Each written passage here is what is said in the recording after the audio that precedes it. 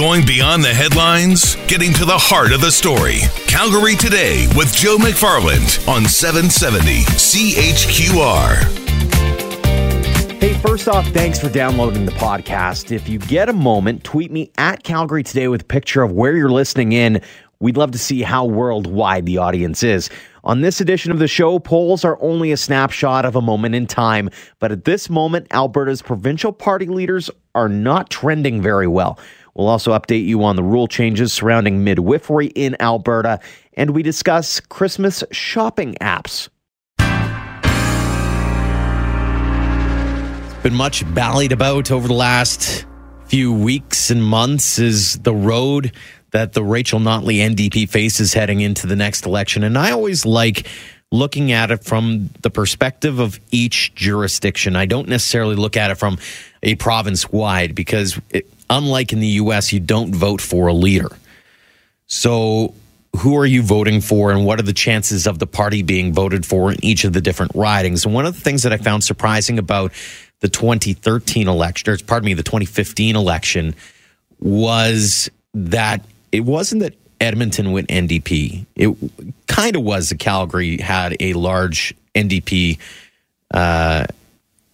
powerhouse. That being said, there was also that obvious split in the vote on the right between the PCs and the Wild Rose.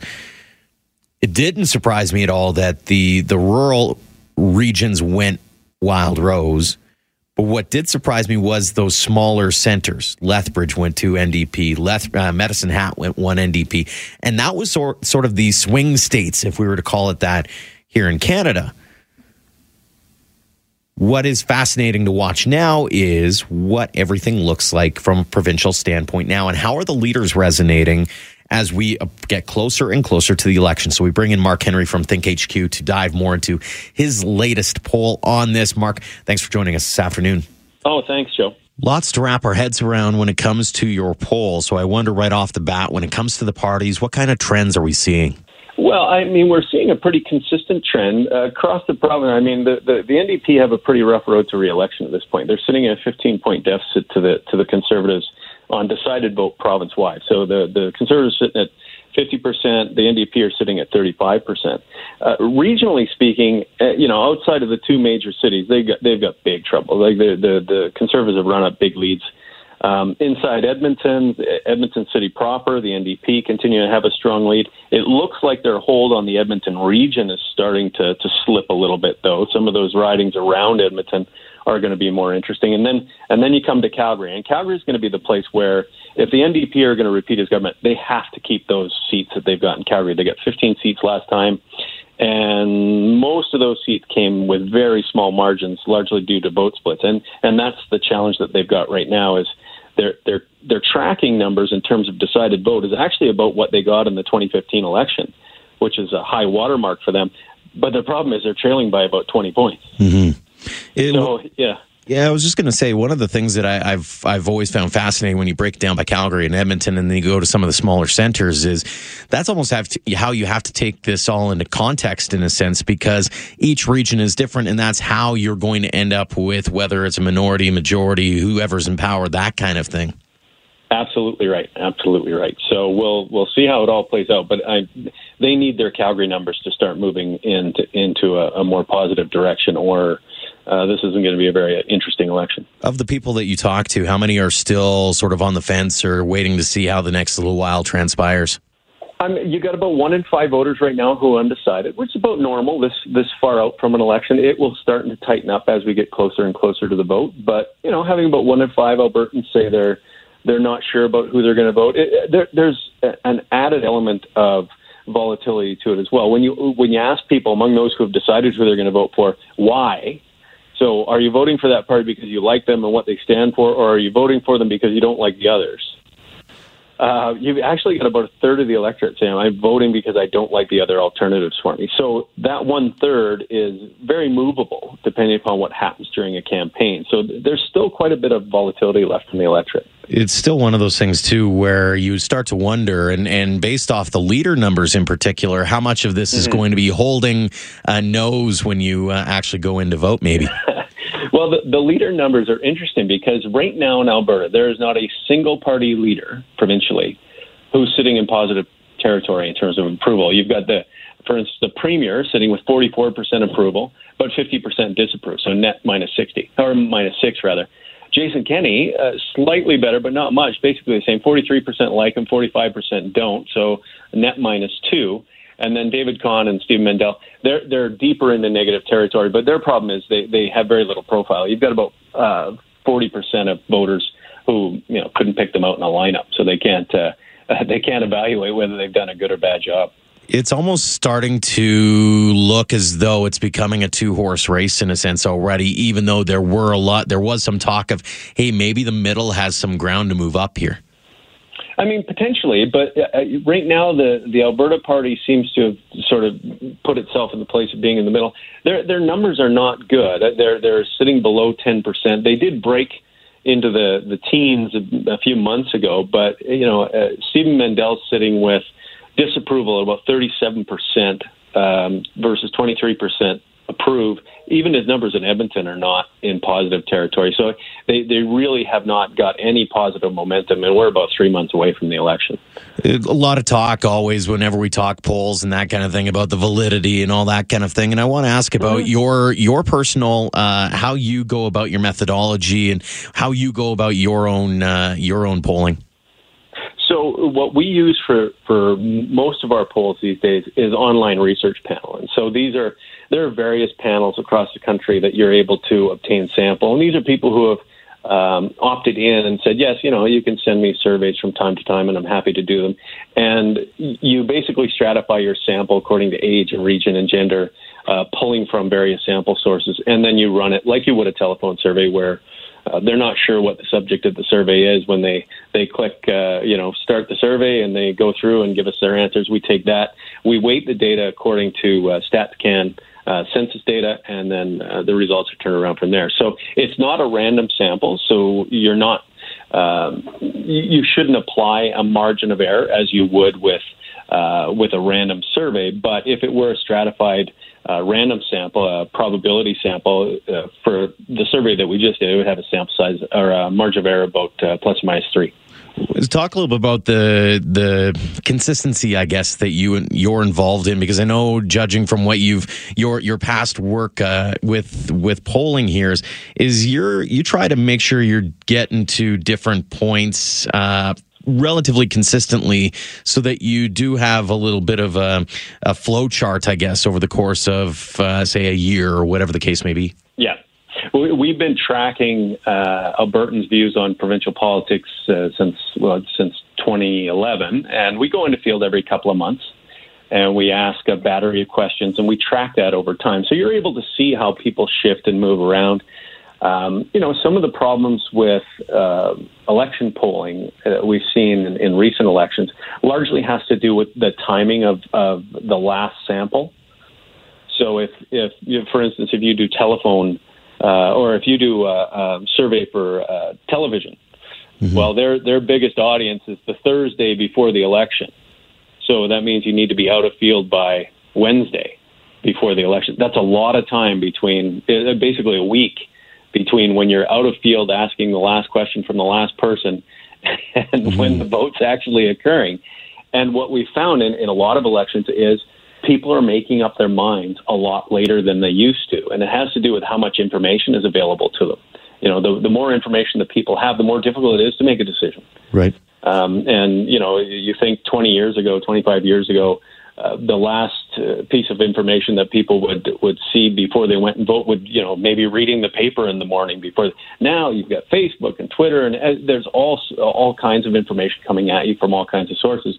And it basically means that there's a portion of the electorate that's making up their minds later, and it means the numbers can be a little bit more volatile. So as a industry, it means we need to be closer and closer to election day, doing our last sample so that our numbers are as valid as they possibly could be. And that's obviously one of the key takeaways whenever I read any of the polls, including your own, is that it's a snapshot in time, in a sense, and to be able to see what everybody is thinking at this particular point. And so it was fascinating, again, not only just to see how the parties were doing, but also how the leaders were doing, because it's almost telling a couple of different stories in there, and certainly does open the door as well. As you mentioned, is there's still a lot of time between now and than whenever the writ is dropped. So a lot can happen and a lot can change in that short amount of time. Absolutely right. So, I mean, when people are seeing polls or reading about polls and so, always remember it's a weather report. It's not a weather forecast. So you look out the window and say it's snowing. Is it going to snow tomorrow? I don't know. It depends. Sometimes it can be pretty valuable in terms of forecasting what would likely happen. But a lot of times, you're dealing with people, and people do change their minds. Mark, I appreciate the time as always. Thanks, Joe. Marc Henry from ThinkHQ with the latest poll out, talking about where everybody stands. Again, 1 in 5 Albertans are undecided, but those who are, NDP holding an 18-point lead over the UCP within Edmonton city limits, but only an 11-point lead in the greater Edmonton region. And outside of Alberta's 2 metropolitan areas, the UCP enjoying a commanding lead over the NDP. But as Mark mentioned, this is not quite the forecast. It is just here's what the weather is right now. We don't know what's going to happen when the writ is dropped. Anything and everything could possibly happen. Talk about that and a little bit more coming up next. This is Calgary Today on 770 CHQR. In all my years of covering different elections, granted, I shouldn't say all my years. I'm still fairly young. But during the last 15 years-ish in the business of journalism and radio, I can honestly say I've seen it all. But there was a conversation that I've had recently when it comes to provincial politics that made me go, wow, that's how long time's flown by. Think about when things, I don't want to say went off the rails because they didn't, but things went sideways for the old school PC party. And I always go back to, what was the turning point? Like, when did things go drastically in one direction versus another?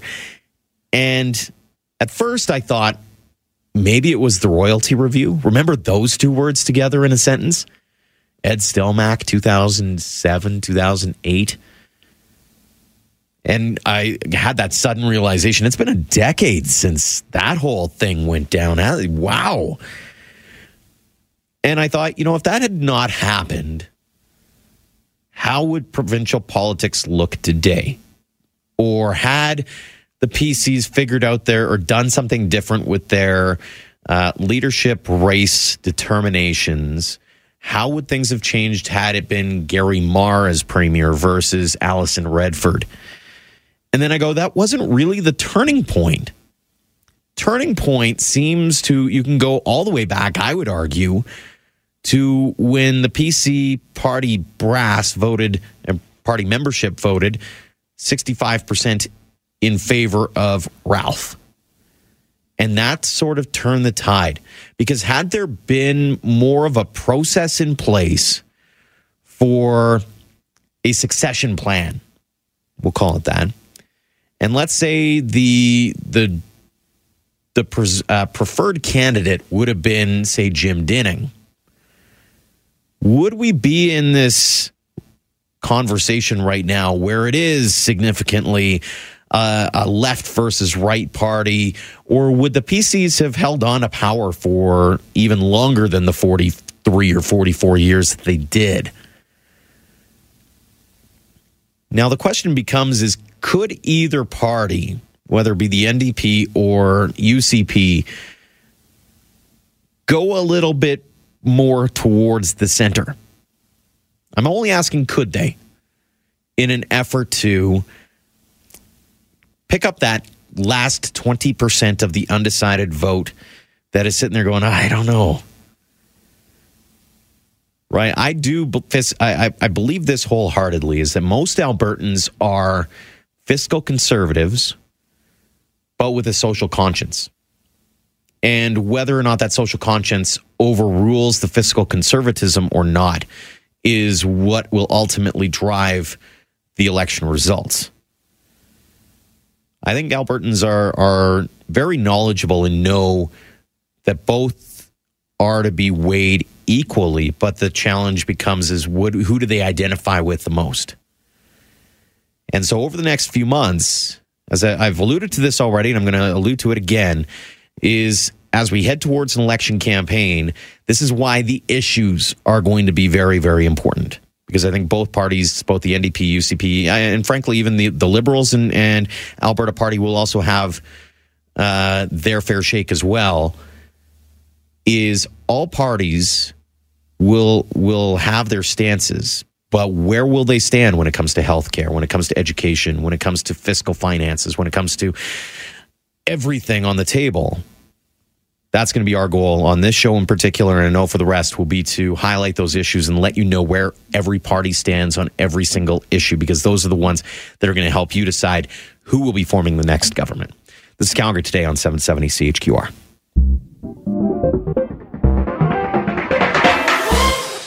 As you heard in the news with Aaron, Alberta is expanding what midwives can do. Health Minister Sarah Hoffman saying midwives who complete additional training will be allowed to do more. With reaction to that, we bring in Mount Royal University's Paula Price. She is the director of the School of Nursing and Midwifery.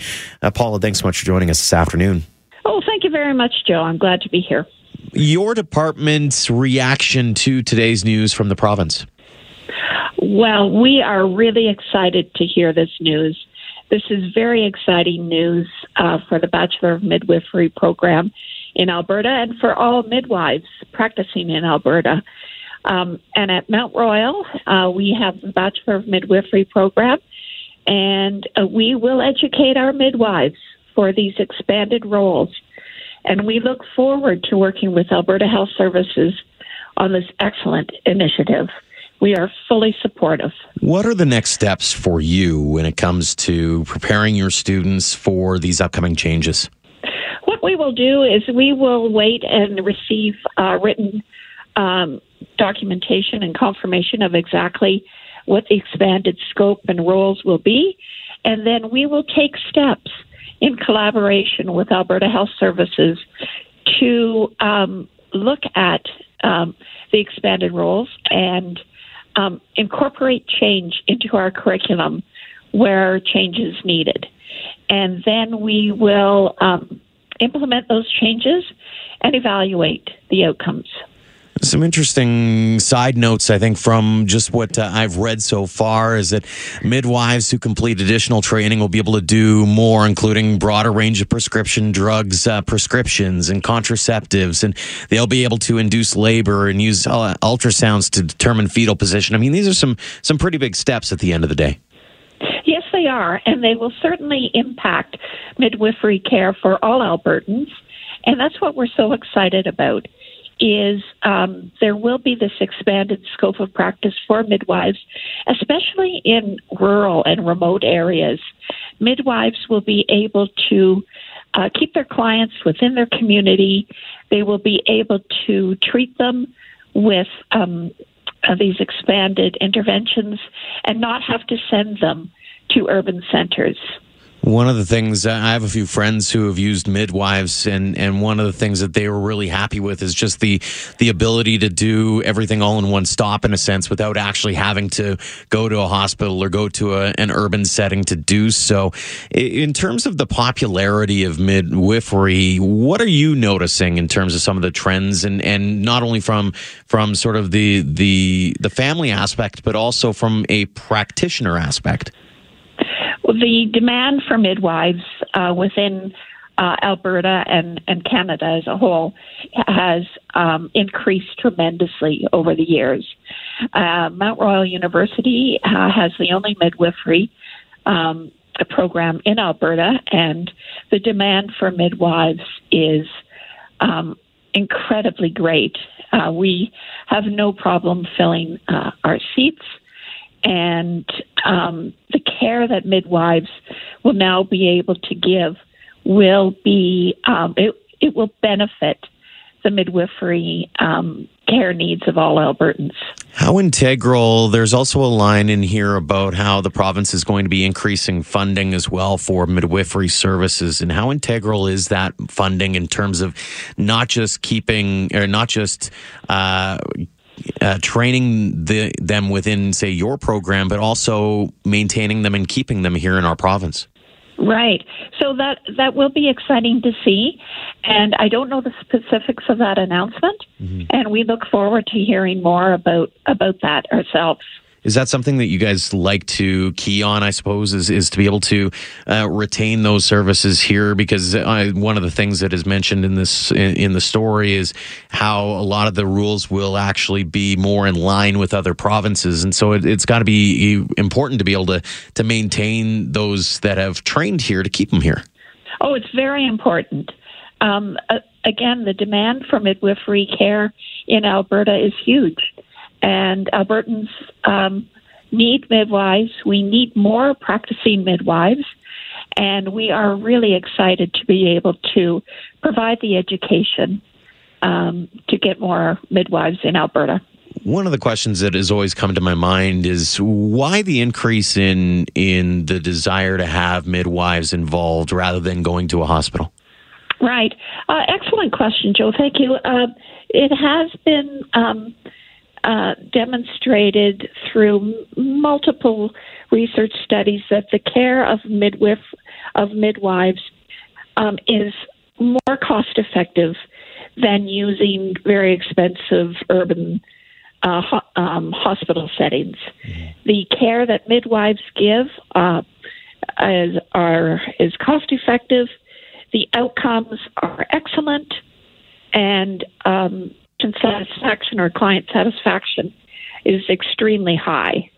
And from what I've heard, people who have used a midwife will continue to use them.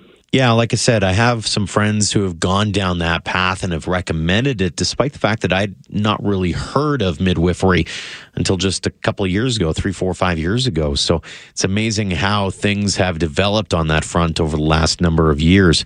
Paula, thanks for joining us this afternoon. Oh, my pleasure. Thank you very much.